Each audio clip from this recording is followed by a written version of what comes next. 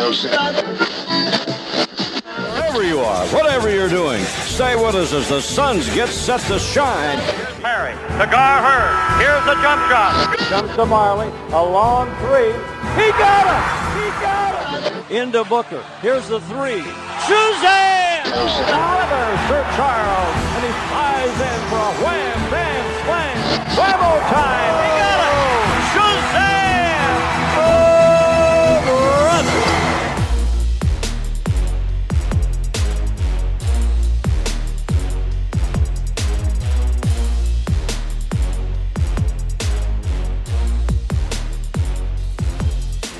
Welcome to the 7 Seconds or Less podcast. This is a podcast about both the NBA generally and the Phoenix Suns specifically. My name is Max McCauley. I am one of your hosts. And as always, I am joined by the great David Nash. David, how are you doing? I'm good, Max, and thanks to everyone tuning in again. If anyone's done all 4 podcasts up until now, we thank you very, very much for tuning in with us and hitting us up on Twitter and subscribing. I feel like we might have some new listeners today because we're talking about someone that might draw some interest, I would say. Yeah, and hopefully they don't mind some things that we've got to say. We're going to say a lot of good and a lot of bad because we're doing a full deep dive on presumptive number 1 overall pick, DeAndre Ayton. Not actual number 1 pick? Didn't that happen already? Presumptive number 1 pick. Okay, I thought we already had his son's introduction presser. It really did kind of feel like it at points, didn't it? Mm-hmm. And the fact that he's hanging out with other players. We'll get into it, but yeah. It kind of feels like he's already the pick, but we'll see. There's some other guys in consideration. So yeah, we're going to really dive into DeAndre Ayton. That's going to be the focus. But we're also going to get into some of the other guys. Jaren Jackson Jr., Mohamed Bamba, Marvin Bagley, all worked out for the Suns as well. I'm missing one too, right? Who else? I'm not missing anybody. Yeah, and Ayton, of course. I was thinking of Doncic, who didn't work out for them, but who they are still considering. Correct, and Young is rumored they can fit it in their very busy schedule, which seems very odd, but yeah, they're very busy, no workout schedule. Exactly, which you know, I'm just going to put out there may mean they're going to Slovenia. Or to Spain, right? To Spain, yeah. I should say. I've had the thought. I'm not going to lie. It's occurred to me. Wishful thinking there, I think. It is wishful thinking. McD said they might just Skype with him, which I don't think would be a great sign. I just got this image of like Doncic wearing no pants under the desk, Skyping with the Suns front office. He just doesn't even care. He's like unshaven. I love it. So yeah, we're going to talk about all those guys, mostly Ayton, but everybody. And then as always, we'll finish up with the 7 seconds or less segment where I will be peppering David with 3 questions for which he will have 7 seconds to answer. I always get a little nervous about those. Sorry to jump in, but I can say 100% neither of us have told the other anything to do with the questions that we've had. So we are we're not trying to make each other look good. We're not. Exactly. In fact, I'm trying to make you look bad. That's really the goal here. But before we get into any of this stuff, we're going to do the weekly segment, David's thing. It's Did You Know? It's a story of Suns past. What do you got for us? This one was a tough one. Obviously, we're talking about Ayton for the pod and a couple of other number 1 picks, hopefully, or possible number 1 picks. So didn't really have too much historically to go off here. So I've drawn a long bow, and with there being every chance that the Suns draft a player from either the Bahamas or Slovenia in this draft, I'm kind of using them as my my throwback here. So, Max, did you know there is currently 1 player from each of those countries in the NBA? And can you guess who they are? Well, I know one of them is Goran Dragic. Correct. That wasn't very difficult. Oh, you know what? Is Buddy Hield from the Bahamas? Yeah, 2 from 2. Okay. You're doing pretty good with these. I'm doing better when you're talking about recent history, not the 1970s, I will say. Yeah, so if we go back a little further, there's been a few NBA players. I'm not going to test you on any of these, don't worry. Rick Fox, Dexter Cambridge, Ian Lockhart, who actually played for the Suns, Mikhail Thompson, another former number 1 pick, actually, which is interesting, all played in the NBA from the Bahamas. There's a few more Slovenian players, and I'm going to really mess some of these pronunciations up, but Uros Slokar, Bostan Nakbar, Ooh. Sasha Vujicic, I remember him, yes. Beno Udry. Remember how Dragic and Vujovic used to have this like weird rivalry? I do remember that. I think he was a little jealous of Dragic becoming the number one Slovenian player, maybe. I always thought it meant over a woman or something. It seemed like it was really deep-seated. Ooh, drama. That's pure rumor, by the way. I don't know anything about that. Primoz Brezak, who I've never heard of in my life. Rash Onasterovic, who I have heard of. Remember him? Anthony Randolph, but that's a little sketchy because I don't believe he is Slovenian now. I'm not going to, do him any disservice there, but I don't believe he was Slovenian when he played in the NBA. No, that's one of those things where you get your citizenship just so you could play on a national team. Essentially, yeah. I'm not going to lie. Marko Milic, who was a past Suns player, and also none other than Zoran Dragic, who was also a Suns player for a fleeting minute. So I remember that, yeah. We've got 3,925 games in the NBA for Team Slovenia and 2,078 games in the NBA for Team Bahamas. Wow. I'm gonna focus a little more on one of those names that I mentioned from the Bahamas. Ian Lockhart is the only other player from the Bahamas who has played for the Phoenix Suns. He was a 6'8" power forward, played for Tennessee in the SEC for these full 4 years from 86. In his senior year, he averaged 13.1 points, 10.9 rebounds, 2.1 steals, and 1.2 assists. He went undrafted after that year and signed with the Suns in 1990. And he played 2 minutes total for the Suns for 4 points. So, Max, that's a per 36 NBA career average of 72 points a game. So he's better than Devin Booker is what you're saying? He's better than DeAndre Ayton, Devin Booker, and Luka Doncic all put together, really. Wow. Okay. He briefly signed with the Cavs but never played. And then, interestingly, moved to Puerto Rico to play basketball. And he actually played 15 seasons with 7 teams right up until 2011. So I think that make him like maybe 43 years old when he retired. Huh.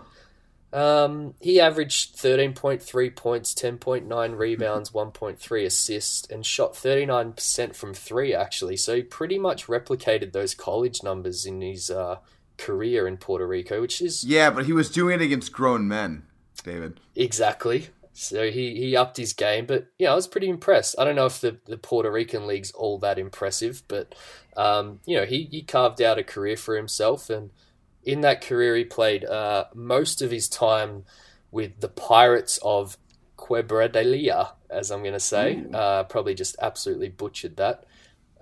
They got a cool logo. You should go check it out on Google. It's a pirate. It's pretty cool for a basketball team.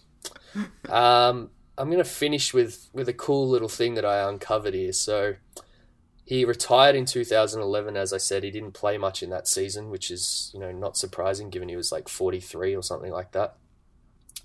But do you have any idea who he might have played with in that season in 2011? It's someone notable? Well, we're a Phoenix Suns podcast, so have a think. 2011, Puerto Rico.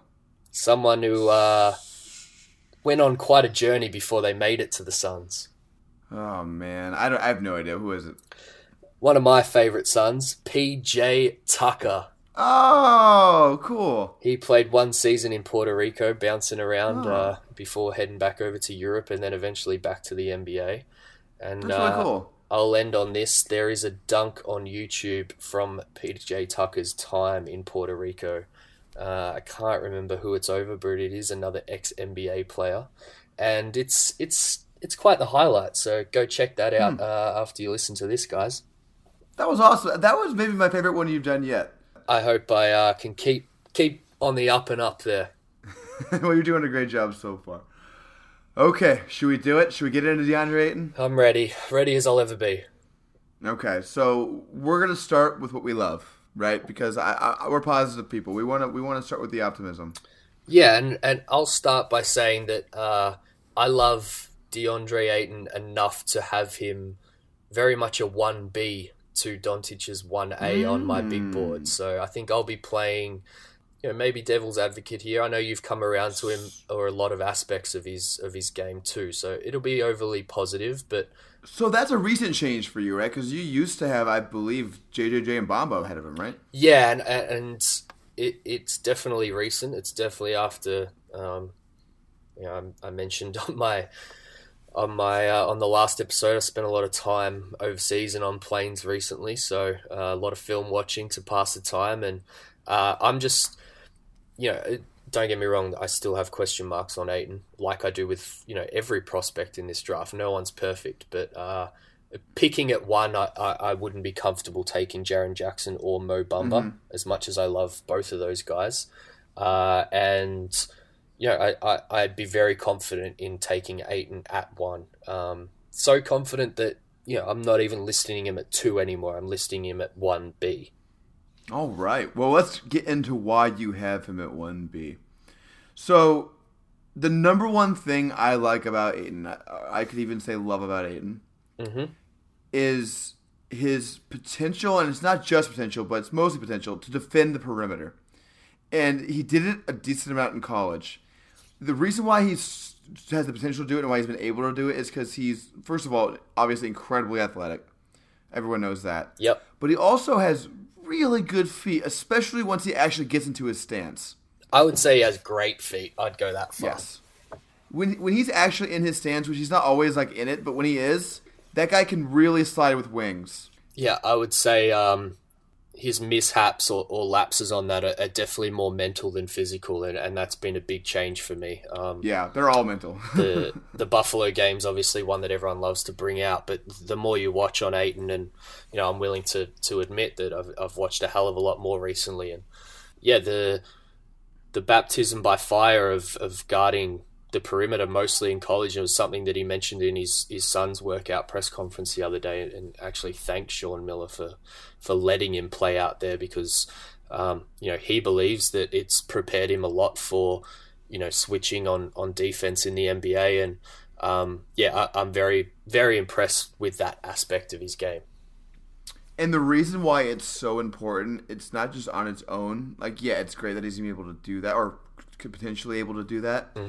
But the reason why it's so important is because it makes what is probably his greatest skill more impactful, and that's his post offense. Because if he can stay on the floor against most or all lineups in the NBA, particularly in the playoffs, yep, he can keep using that elite post offense to score efficiently. So for example, look at a guy like Jonas Valanciunas. That guy is a really, really, really good post scorer, right? Yeah.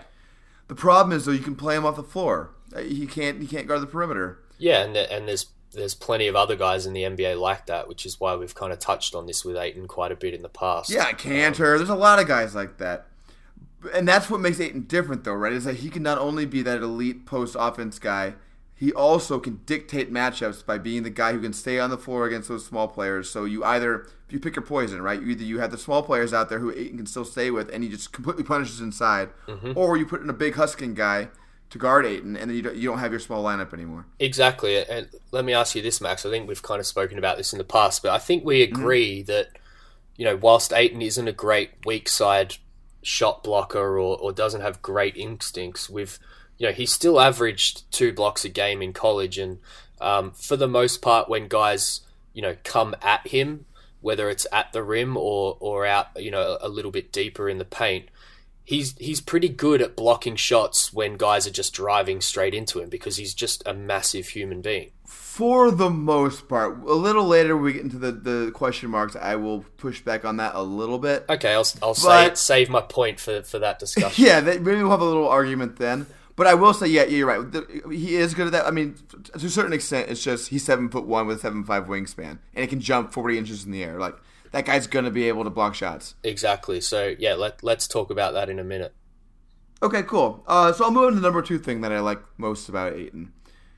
It's a combination of, we've mentioned this before, but he has otherworldly hands. His hands are unbelievably good. He catches everything. Totally agree. So when you combine that with his absurd size vertical explosion combo, it makes him about as safe as a bet as you can possibly have to rebound and catch lobs. Yeah, I think, rebounding is his most NBA-ready skill. You could chuck him out there tomorrow and, he's going to gobble up 10 rebounds a game in the NBA. There's a 0% chance that he doesn't, right? Exactly. He's going to be a good rebounder. Yeah, exactly. And he, it has led to, maybe some weaknesses in his game that might come up in the NBA that I think he'll very quickly improve on. But, he's not a great box-out guy. He kind of just, high points balls, both on the offensive end and the defensive end. But, yeah, he just gobbles up rebounds. He has very, very sure hands. And coupled with, and this might be something you're going to mention in a bit, but couple that with just an extremely soft touch around the basket. But it's rare to have a guy with those kind of hands at that size.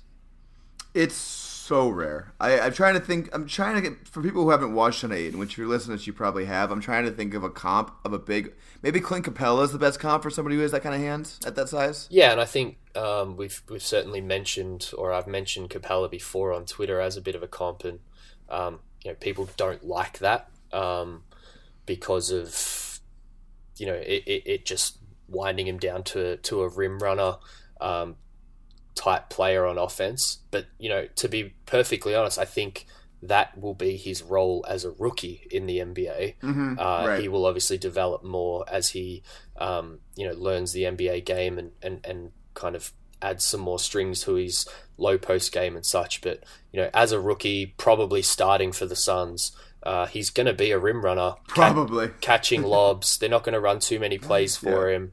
But yeah, I think comp wise with his hands, I think he has touch like DeMarcus Cousins. I don't think he's all that similar of a player to DeMarcus, but his touch reminds me of DeMarcus around the rim. Those multiple repeat efforts, grabbing his own misses and things like that. That's something that I absolutely love about Boogie. Yeah, his motor's very good when on the boards. It's fantastic on the boards. It's hard not to watch him play for Arizona and kind of just get hyped because the Suns haven't had a guy like that. Obviously, Chandler's a very good rebounder, but he doesn't have the offensive game of Ayton, so you don't often see him, catching his own misses and going back up and things. He's mainly just finishing other people's mistakes. Right. I love that about Ayton, and I think that's something that the Suns have, essentially never had, because Stoudemire wasn't a great offensive rebounder.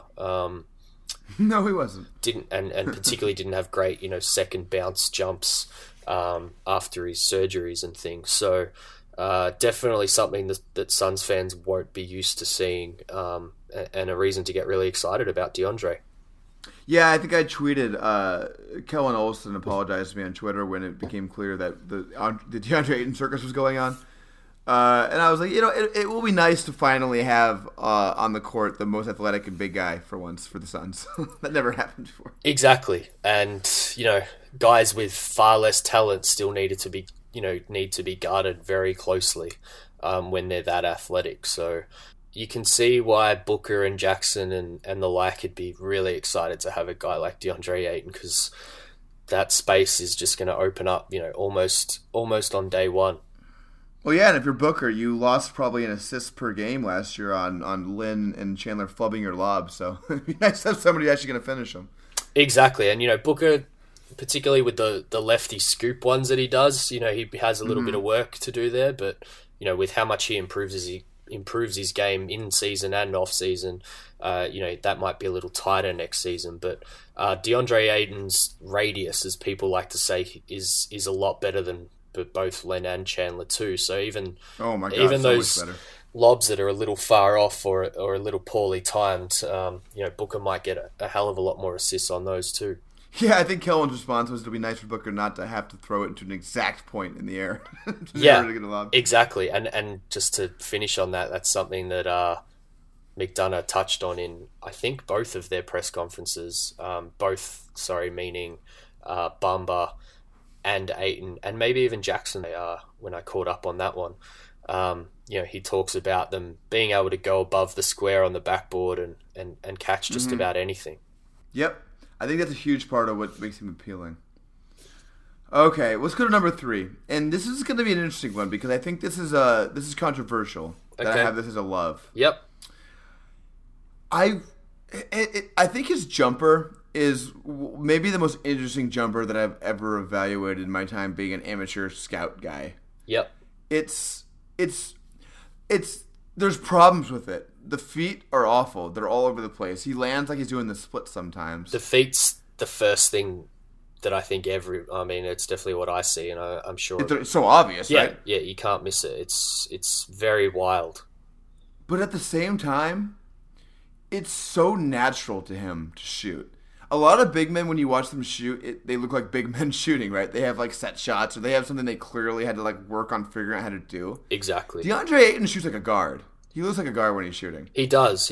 I'm not that familiar with his kind of progression growing up, but he reminds me a lot of Anthony Davis in that respect of a guy that's taken a huge growth spurt at somewhere along the way, because there's certain things that he does that 7'1" guys just shouldn't be able to do. I know. No, he's freakishly coordinated. Yeah, and I know kind of late high school and college, he was definitely the big guy that he is now because he's had so much hype around him. There's something I kind of read recently that he's as far as dealing with the pressure of being a number 1 pick, he's kind of made for it because he's been talked about as a number 1 pick since he was 14 or 15 years old. Sure. But yeah, I do wonder whether at some point before a huge growth spurt, he was a lot more, guard heavy, because you're right. He just shoots, and maybe to his detriment.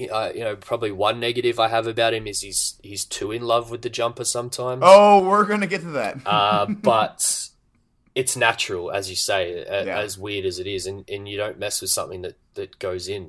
I'm not sure also whether or not he had the guard skill thing going on. I don't think so, just because I don't think he started playing basketball until he was older. Yeah, you're right. And also because he can't handle the ball at all, which we'll get to. He can handle a little bit, but I don't think he didn't have guard skills, really. Maybe that's what it is. Sometimes with these guys that start a little later, they're not ingrained with those.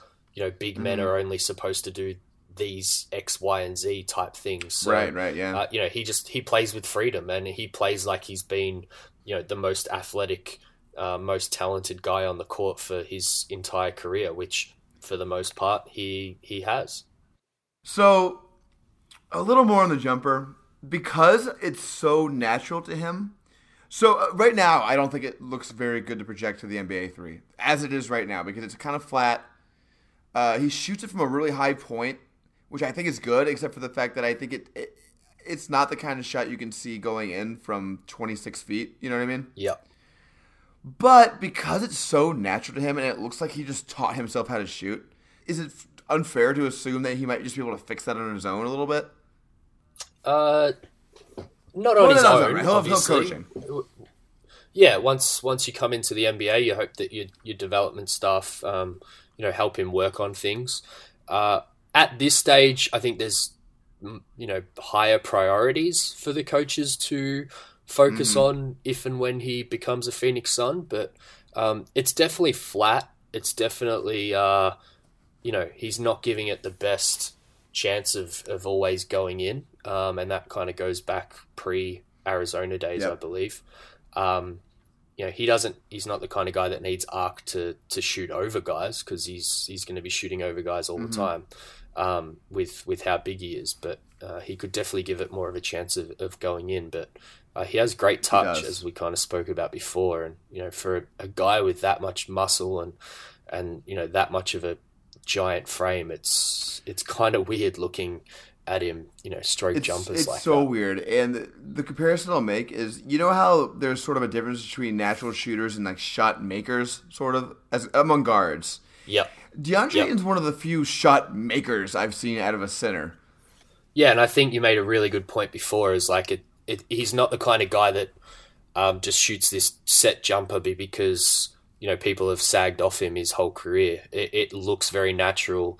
He even comes down as the trail guy and walks into those shots. It's not just he's standing out on the perimeter, ends up with the ball and shoots a set shot from 3. Like he's he's very much in rhythm a lot of the time, and other than the legs thing, Yeah, right. which might be another thing that they try and fix up a little bit. Yeah, it's a very natural thing for him, but hopefully not something he falls too in love Right. with. Yeah, we'll get to that, like I said. And the last point I'll make is because I think he's such a natural shooter, I could see him. He can't do it yet because his handle's not good enough. But when he improves his handle, I could see him shooting off the dribble pretty well. Yeah, I agree with that. I'm kind of excited for his NBA career to see, what he might be able to do in those situations off the dribble and attacking guys if they do sag off him. People are going to be, from day dot, people are going to be very worried about him attacking in space, using the spin moves that he has to, essentially end up right underneath the basket from the 3-point line in, a matter of seconds. So, if it does translate early on, his game's going to open right up, and the Suns' game is going to open right up too. Okay, I have one more love thing before I'm going to get into the question marks. Okay. Okay. He is an underrated passer. He makes some legitimately impressive passes out of double teams sometimes. I'm thinking of one in particular where I can't remember who it was against, but he was double teamed in the corner, and he dribbles to his left side and sort of makes this jump skip pass to the opposite corner directly on target for a 3. Yep. Do you know what play I'm talking about? I do. That's not a normal pass. That's a pass that it takes it's an advanced pass, is what I'm trying to say. It is, and this might be, it's funny how this pod is going to go, but this might be one of the things that we disagree on the other way, maybe. I totally agree with the point.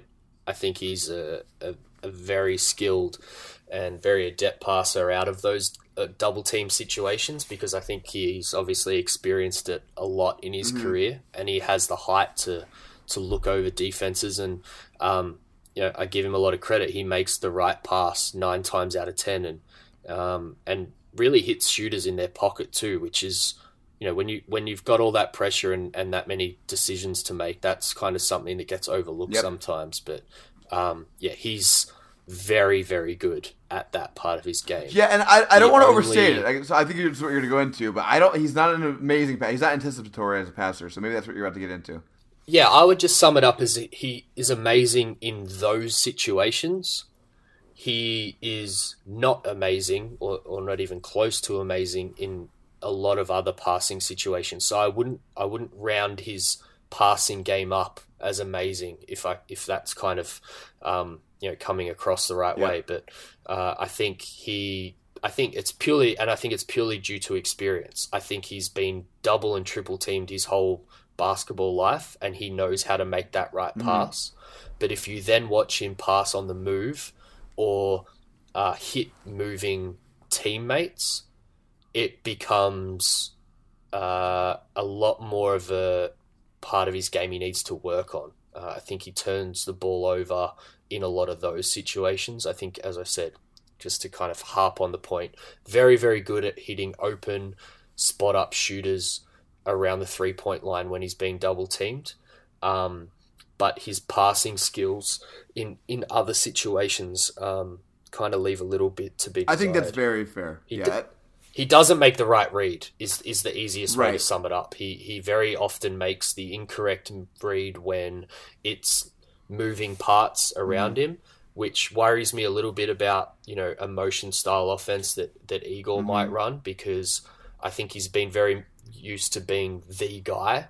So to maximize those skills, you really need to create a very specific system that almost results in him being double teamed a lot in the low post, which, to put it frankly, is kind of not what I hope the Suns are going to create as an offensive system, even if they draft DeAndre Ayton, because I think there's, much better, much more effective, much more interesting ways to use both his skills and the skills of guys that are, currently in the court. I think it's fair to say, though, that we obviously have never seen him in anything even resembling Igor's system, so we don't totally know how he'll take to it. Yeah, 100% You agree. instead it was in Sean Miller's god-awful U of A system. I'm sorry. All these U of A fans love Sean Miller and at the same time are telling me how he ruined DeAndre Ayton. Basically, I just don't understand it. Yeah, it is. It's a surprising take. The best kind of way that I've heard it summed up is that, and I think it's a quote from Sean Miller, is, you can't make trades in the college season. Right. And, they played the way that they had to play for, the personnel that they had. And, I think that's kind of used in a way to explain why DeAndre played so much at the 4. When the head coach of a team's also kind of responsible for recruiting, there's a lot of excuses that go around for the kind of circumstances for how Arizona ended up the way they did. Yeah, well, I don't need to relitigate Arizona's season last year. I think it went poorly enough for them. I think we have enough U of A fans that dislike some of our earlier Ayton takes, so let's not piss them off. That's even probably more. Wise. All right, well, actually, we are going to piss off a little more now because I'm going to go into the question marks now. Let's do it. Do you have anything else you want to say on the positives, or? No, I think, you probably summed up the positives a lot. Probably all I'd extend on is, I think the positives in Ayton's game that, almost everybody agrees on. I'm super excited about in Eagles' system. I think I'll probably get a chance to talk about a couple of more positives in reaction to maybe your negatives on Ayton. So let's I hope so. That'll be fun. Number one, I don't think he has good instincts on either side of the ball. Now, so defense has been well covered. Everyone knows that he's not a rim protector by nature, right? It's going to be something he has to learn how to do. Mm-hmm. I'm a little worried about his offensive instincts. I think he's very good once he gets down low. He's got an awesome post game. Everyone knows that. Very skilled, great touch, all that. When he catches the ball at like free throw line extended or 19 feet out like that, it often looks to me like he doesn't know what to do, and what he just usually does is just settle for a jumper. I think that's fair, and kind of links into what I was saying before about some of his passing game and just things that he's not used to doing that are going to come real quick in the NBA because he's no longer as big and as strong as everyone out on the court. Right? Yeah, exactly. And so part of this is can he not do it, or have we just not seen him do it yet? Yeah, I agree. Because there are flashes. Like there were a couple of plays last season. There was one against Texas A&M where caught it at about the free throw line and did this nice behind the back dribble to fake out his defender and got fouled. Like that's the kind of crap I want to see from him. You know what I mean? He's got a great spin move too. I'll give him that. He has a great spin move. He does. So often he will either settle for a bad jumper, like I said, or he'll just start pounding the ball a little bit, trying to get closer and get kind of forced to the baseline and have nothing to do. He doesn't have a great handle yet, and he doesn't seem super confident in himself when he's catching the ball out there. Yep. I agree. I'm going to counter with talking, very specifically about next year and talking very specifically about Igor and what I expect Igor to be implementing next year on both sides of the ball. Everyone probably listening to this knows my love of Igor. So, no surprise, but I'm just going to touch briefly on the defense first. One thing that I did touch on Twitter with Igor is the Channel 2 pick and roll defense, which I'm probably more positive than you and a lot of others, with Ayton in that system, because some of the things that we've spoken about as being Ayton's negatives in terms of shot blocking and, overall defensive instincts, I think that defense makes things very easy for Ayton. For anyone who hasn't seen it, essentially pick and roll comes, the big drops back, the guard fights through the screen, tries to, kind of essentially channel the point guard towards the big guy. And Igor states in those videos, you need a big guy who can move laterally. And I think we all agree that Ayton can do that in most circumstances. And he's very good at doing that, and he's very quick on his feet. And you need a guy who can block shots.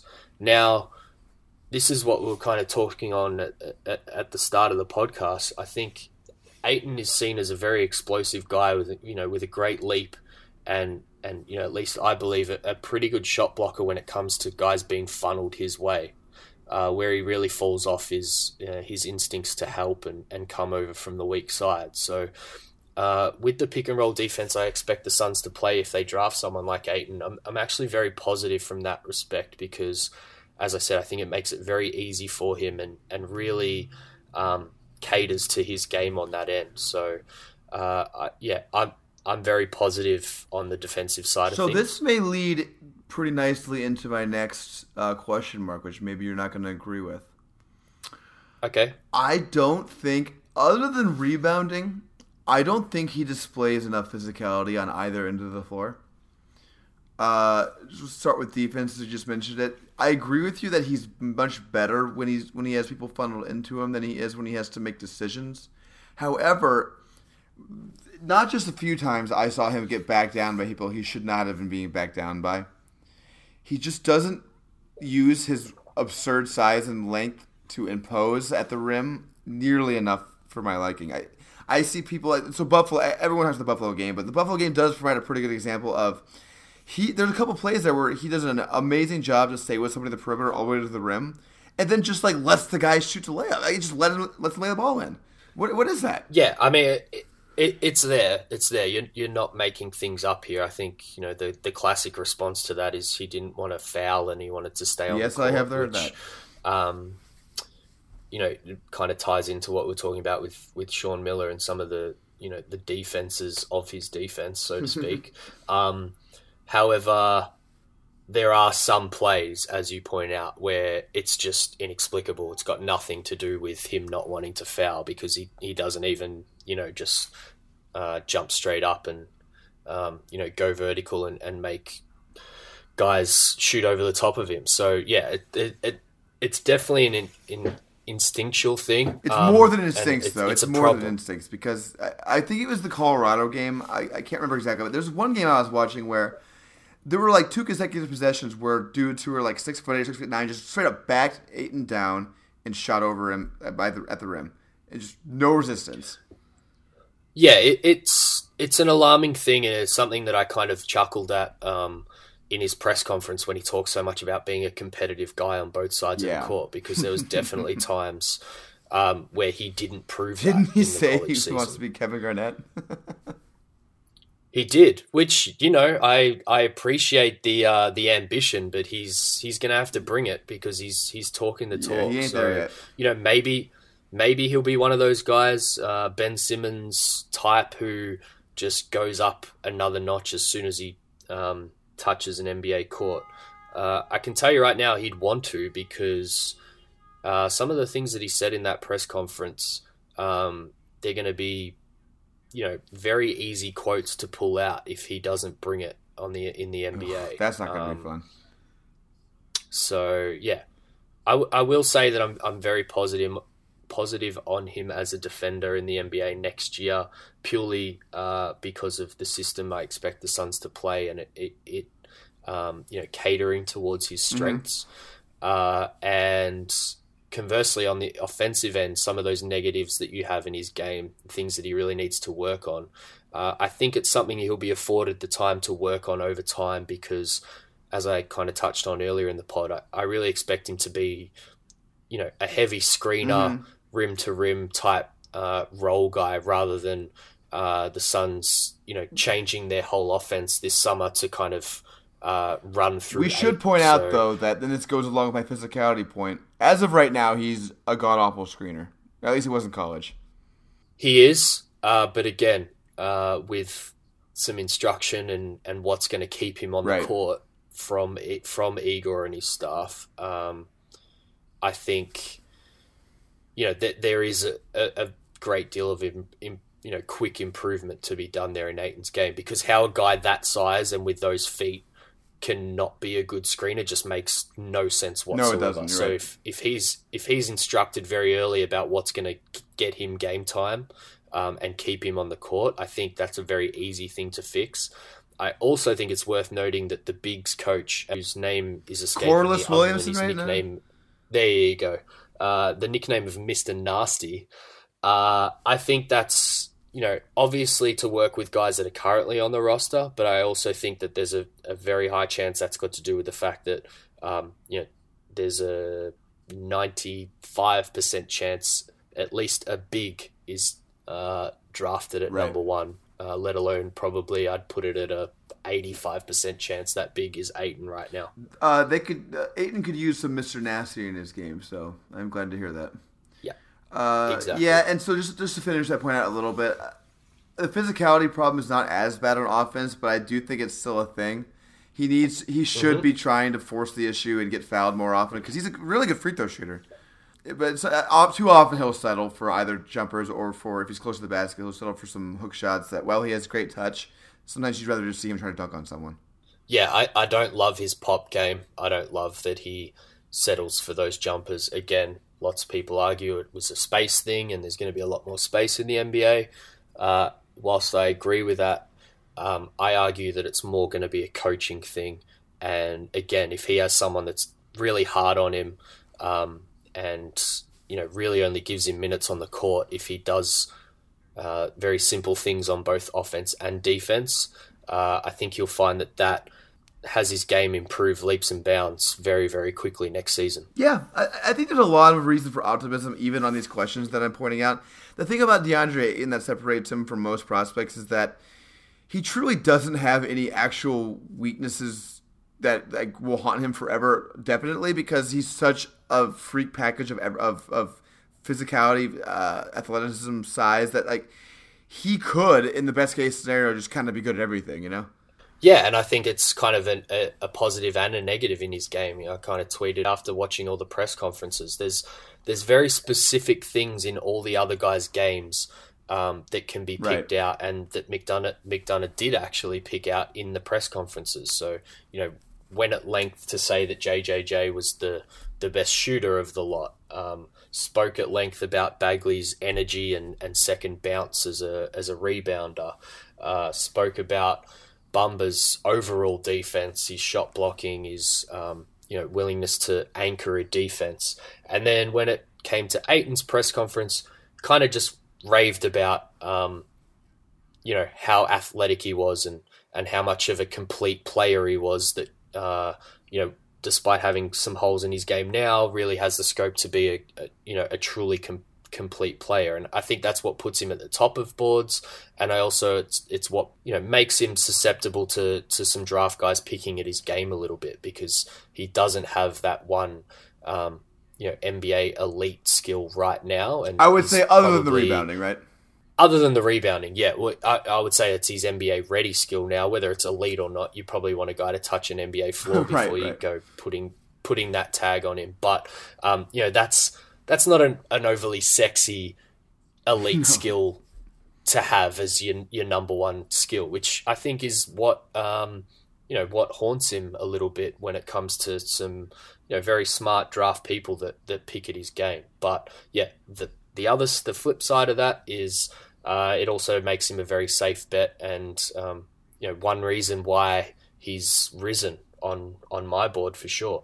Yeah, me too. I think the lack of holes, and for me the biggest reason why he's risen is just the perimeter stuff. I'm becoming more and more confident he's going to be a plus perimeter defender for a big.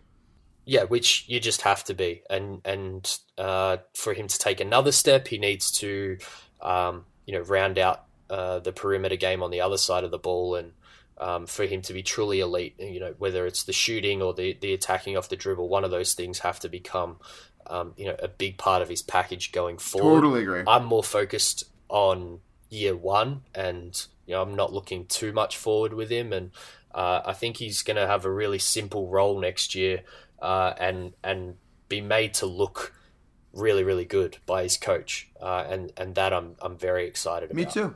Yeah, I've gotten to the point where I'm excited about Ayton now. Before I would have been sad. Now I'm happy, so that's good. Yeah, and I don't know if that's all the points that you have on Ayton. But, I think that is. You can go ahead and go through a few more out. If you have more, we can move on. Well, I would just finish it off by saying, it's really hard, really fucking hard to hate his game. I'm going to have to change the iTunes thing to explicit now. Thanks, David.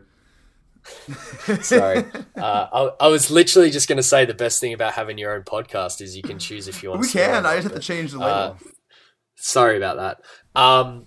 It's really hard to hate him as a person. Like, his press conference is extremely charismatic. He had the whole room eating out of his palm. Well, they were there to eat out of his palm, but yeah. Yeah, he didn't do anything to piss him off, though. And, he talks about his love for Phoenix, and, this franchise has been through so much in the last few years. Like, how can you not love having a guy like that? I don't think Ayton will tweet, "I don't want to be here," probably. I don't think he will either. Although if you were put through what Bledsoe was put through, maybe that might change. But, yeah, maybe. I got a soft spot for Bledsoe. I liked my time with him. I didn't like it towards the end. I didn't like some of the things he became as a player. But what really happened there, this is an aside, but when Booker emerged is really when it went real sour with Bledsoe. Yeah, I think that's a pretty clear kind of flag in the timeline. Again, no pun intended. So let's move on, shall we? I think we've done enough on Ayton. What, we just went like 30 plus minutes on Ayton, so yeah. Hopefully, we won't get too much hate for that. I'm gonna take over a little, and I mean, I kind of touched on it before. I think we can kind of both agree. Maybe it's an 85% chance right now that Ayton is the number one pick for the Suns. What do you think? That seems about right to me. With like maybe a 10% chance they trade the pick and do something else, and maybe like a 5% chance they actually just outright take Doncic or somebody else. Yeah, I think that's pretty fair. I mean, going through all the workouts that they've had for the number one pick and throwing Doncic in there, I don't think the Suns are going to pick anyone else but Doncic at one. So, as I said, I don't think they're going to pick Bagley, Bumba, JJJ, or Young, even if he comes in for a workout. One thing to note, I'm fairly certain Bagley's number 3 on their board. Interesting. I've heard things that kind of allude to that. Doncic being number 2 or 1, whichever way you want to put it. So with that in mind, I think it's a very, very slim possibility that Bagley is picked at 1, and therefore even slimmer that it's Bumba or So JJJ. one thing with Bagley too is even if he were tied, or just a hypothetical scenario with Ayton or Doncic at number 1, you have to think that McD would lean away from taking him just because it would be giving up on either Bender or Chris almost certainly, right? Yeah, I think that was a really important note from Bagley's press conference with Mick Dunner at the start. He kind of went at length on how Bagley is almost certainly a 4 in the NBA to start his career and maybe can slide up to the 5 in a few years' time. And I'm not sure that he's ready to give up on Bender or Chris just yet. While they're on the roster, I think he'd happily include them in a trade that gets them a guy that he really wants. Right. But I don't think he's going to create that kind of a logjam at the 4. Particularly with the number 1 pick. So I guess if we run through, we've essentially said there's maybe a 5% chance that Doncic is still the number 1 pick, and maybe we'll get a clue there with the team going over to see him once more or something. Yeah, it'll matter to me if they go and see him or if they just Skype him. That won't matter to me. Yeah. I do wonder, I've tweeted about this in the last couple of days, I do wonder, what the public conversation would be like if Doncic's raw numbers were a little bit more impressive. I think this kind of debate started out with everyone talking about Ayton being a surefire 20 and 10 guy, and it's not a perfect science, but if you take out the last 20 or so games of Doncic's season, which take him back towards the minutes that Ayton played in his entire college season, around 1,200. And then if you kind of extrapolate that out to the 32.5 minutes that Ayton played, Doncic's numbers are damn impressive. Like, we're talking 20 points per game, 6 assists, 7 rebounds, 45% from 2 and 30% from 3. So, I do wonder if the length of the season that he's played and also the limit in minutes, because he's playing a different style and also playing on a pro team that has, a lot of other guys that can sub in for him. Yeah, well, and he also played all last summer in Eurobasket and played all the last year before that, too. The guy's been playing too much basketball. Yeah, and I think that's really admirable. He's signed to a pro team and he's doing what he should be doing, but ironically, it's hurting his stock. I kind of noted, would the story be a little bit different if he just took his gold medal from Eurobasket, came over to the States, worked on his body, then only did, workouts and interviews in his pre-draft process, said all the right things like Bamba says in his press conferences, did 1-on-0 workouts that, only highlight the good parts in his game. Instead, he's out there on the court with the world watching and letting people pick apart his game while he, wears down. So, it's very admirable. It might kill his draft stock. And that's kind of the question I wanted to end on with Doncic is, where could he possibly fall to, do you think? Especially if it's true that he's, more concerned about fit and situation than the number that he goes at. I really, really think that Sacramento is going to take him at number 2. I just really do. I don't buy all the stuff about him falling. I think it's all, smoke. Okay. I especially don't buy that Sacramento's not interested in him. I know Sacramento's interested in him. It's ridiculous. That article was based on Vade not going to Europe because he had to attend his son's graduation. It was just absurd. Yeah. And he was there last week. Him and Vivek were. He was, yeah. So yeah. I think the Kings are going to take him at 2 if we pass on him. I really do. I don't buy any of that. I guess it's my answer.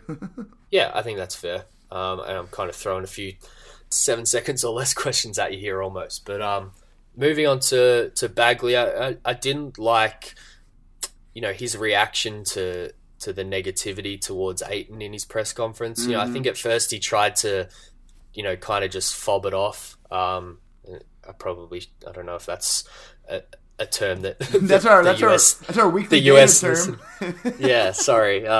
Sometimes I don't think about these things. But I guess to translate, I didn't like, he tried to avoid the questions to start with, but then kind of got trapped into it later on in his press conference.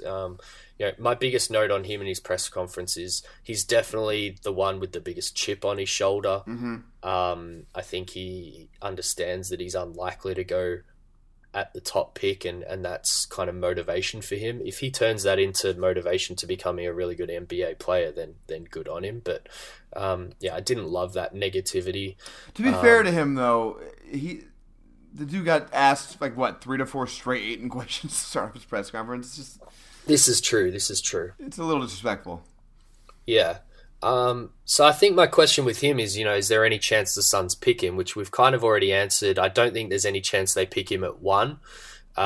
His probably only chance is the 10 or so % we've placed on the Suns maybe trading out of the number 1 spot. I don't think they'd trade out for him either. It doesn't make a lot of sense to me. Yeah, I think it's pretty slim. Other than the fact that I've heard that he's kind of 3 on their board. Yeah, that's really interesting. I'm surprised to hear that. Yeah, and I am too. I'm not exactly a well-connected NBA insider, so right. I wouldn't put too much into that, but I'll throw that little nugget of information out there for our listeners.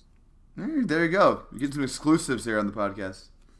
Moving on to Bamba, I think it's undoubtable that McD loves Bamba. I think it's really hard not to love Mo Bamba. I think, comparing him to Ayton, I kind of said this earlier, I definitely wouldn't take Bamba at 1, but I love Bamba, more than Ayton as a prospect overall in terms of what he could become in the NBA. Really? I do. And that was a big reason why Bamba was higher on my early big board before I really delved into these guys. So I think... I don't see that at all. I think that Ayton ceiling is a lot higher. It's interesting. I think as top level 99% ceiling, if Bamba becomes a 3-point shooter who can guard in space, protect the rim at all costs like a Rudy Gobert, that's just extremely valuable in the NBA. Yeah, I think I'm pretty low on him defending in space. I know he talks about he's going to work on it, and he does decent feat, but there are just so many times he got blown by in college. Yeah, I mean, again, this kind of feeds into the how much did he want to be there sort of thing. Yeah, totally true. I have to, I don't want U of A and Ayton fans coming at me, on Twitter. I've very clearly said that I have Ayton at 1B on my board, and that's because his floor is, very high, I think, and what he's more than likely going to become in the NBA, should put him with a very good chance to be the best player in this draft in 10 years' time. However, at absolute peak value, and if some things don't work out for Ayton and those same things really work out for Bumba, I could definitely see him being a better prospect in 10 years' time. Okay. Where do you think where he goes? Do we agree that it's probably Dallas at 5? Yes. My mock draft right now would be Ayton 1, Doncic 2, JJJ 3, Bagley 4, Bamba 5. Yeah. I think that's fair. I think it's hard to see him going to Memphis and Atlanta probably too. So, maybe other than some movement with trades and things, which I think all the top 5 teams would be very silly and stupid to trade out of the top 5. Mm-hmm. I think we can be pretty positive on Bumba going at 5 to Dallas. It feels right. So I guess moving on to JJJ, he's the last one that came in for a Suns workout. Your man. I love Jaren Jackson Jr. That's my clear number 2. Almost a 1B, I would say. He's almost a 1B for me. Interesting. Yeah, I'm very high on his kind of, likely outcome in the NBA and his kind of top ceiling outcome. It is dependent on him, really A, working on a few things and B, a lot of the things that he did in college translating easy over to the NBA. But kind of touching on the press conference again, which is kind of where I've been going with looking at all these guys. McD sounded very, very confident that essentially all of those things were going to translate to the NBA. He called him an elite rim protector. He called him an elite rim protector. He called him the best shooter right now out of all the guys that they've brought in. Right, which he is, by the way, if you just look at the numbers. Yeah, he totally is. I guess some people would say that, small sample size or, didn't play as heavy minutes as some of the other guys. But, yeah, McD sounded very confident on that. It sounds like he shot the hell out of the ball at the workout. It does, which, it's very easy to do when you're almost professional NBA player and doing a 1-on-0 workout against 6-foot white assistant coaches. But I think we can agree there's no chance that he's won. No, I don't think he's won. But I do think if they make a trade down to say 3, that's the guy they might be taking. Him or Bamba. Interesting, yeah. I mean, I think we probably agree that he fits quite well with Atlanta. I think we touched on that in our first pod. I've come around a little bit to your point of view of the fit with him and Collins together. Well, it has a lot to do with how versatile he is, because he can play in a lot of spots. I think I wasn't giving him enough credit for how versatile he is. So I'd love to see that, and I'd be very surprised if he slides past 3, and definitely very surprised if he slides past 4. Yeah, me too. I'll be screaming at the TV for the Suns to move up if that happens. Yeah, it basically puts him out of reach for the Suns, I think, other than trading back from the 1. Right. Which, again, I guess I'll end on that with these press conference nuggets, so to speak. McD not ruling it out. Definitely not ruling it out enough that we're giving it maybe a 10% chance of happening at this point in time.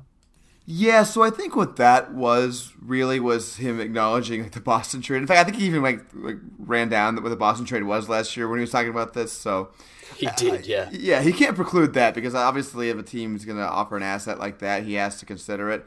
Of course, I don't think any of the teams in the top 5 have an asset like that. In fact, I know they don't. So I think it's very unlikely. The most interesting part of that comment to me actually was when he said that they would be comfortable picking lower than 1. I think that said a lot about whether or not they've already decided on Ayton. I do think they're going to give it a full week process next week to really make sure that he's their guy. I do think they're leaning that way now, but I think they're going to give it a chance. Yeah, and I think a lot of this exercise has kind of been about that. I think there was obviously a lot of media in terms of Ayton being the pick. Guys like Gambo and Scott Bordeaux essentially said as much as, a month ago. So, Gambo didn't just essentially say as much. He said 100% on lottery night. Exactly, and they might still be proven right. I think it's very likely that they are proven right. But I think this whole week has been about kind of like they did with the coaching search, going, okay, you may all think that we made up our mind, but we're going to go through a whole process that essentially shows that we looked at all of these guys in depth, spent the same amount of time with all of them, didn't give any priority treatment, and then we still ended up with DeAndre Ayton. Right, which is what they kind of have to do. I mean, that's what they have to do. Yeah. Okay, cool. All right, I think that wraps up our top 5 prospect talk. Let's move on to 7 seconds or less. I think it's my turn this week to ask you some questions. I'm excited. Let's do it. Okay, so this week I'm doing some would you rathers is what these are going to be, okay? Okay. All right. First, would you rather come out of this draft with Ayton and Trae Young or Doncic / some guy at 16? It's going to be really hard to wrap into 7 seconds, but it really I'll give you an extension on this one. It depends on the cost for Young. Okay. I'm fine with Ayton and Young. Like, I know it's a bit sketchy defensively and things, but if that's what the Suns go for, and it doesn't cost a hell of a lot, i.e. maybe 16 and one other asset to get Young, sure, let's do it. But so that doesn't answer the question, though. It's the would you rather. I would do it over Doncic, yes. And Okay. that probably speaks a lot about how close I've gotten Ayton to Doncic these days. Right, he's your 1B now. Yep. All right. Number 2, would you rather? Would you rather come out of this draft with Doncic and Jaren Jackson or Karl Anthony Towns? That's easy for me. I'm going Doncic and Jaren Jackson. That Okay. is like probably the juiciest outcome and one that I think is, essentially impossible. So, whatever it takes to do that over Towns, I would do it in a heartbeat. Okay. I think I would too. I mean, Doncic and Jaren Jackson, that's just, oh my God, that fit would be so great. They're probably my two, favorite kind of, guys just as players in this draft. Yep, they're both really fun. Okay, the last one. Would you rather come out of this draft with DeAndre Ayton or Markelle Fultz and the number 10 pick? Ooh, you've really thrown something out there. Yeah, this is a wild card. Definitely DeAndre Ayton. Okay. I think there's far too many question marks around who you'd get at 10, and definitely a lot of question marks around what Fultz even is anymore. Markelle Fultz is just one giant question mark. He's a guy that lies on the ground shooting shots. Oh my apparently. God, did you watch that video? Oh, it's just, poor guy. I really feel for the guy, I do, because he Same. was a hell of a prospect coming out of Washington. Incredible prospect. I was dying for the Suns to get him. Yep. Well, cool. I think that does it for the show. Thank you, everyone, for listening. Please, if you liked what you heard, rate, review, and subscribe. It really helps us out. You can follow me on Twitter at MaxMCC11. You can follow David on Twitter at The 4 Point Play. Thanks, David. Thanks, Max, and thanks for everyone sticking with us for, about an hour of talk. So I appreciate it. Until next game, guys.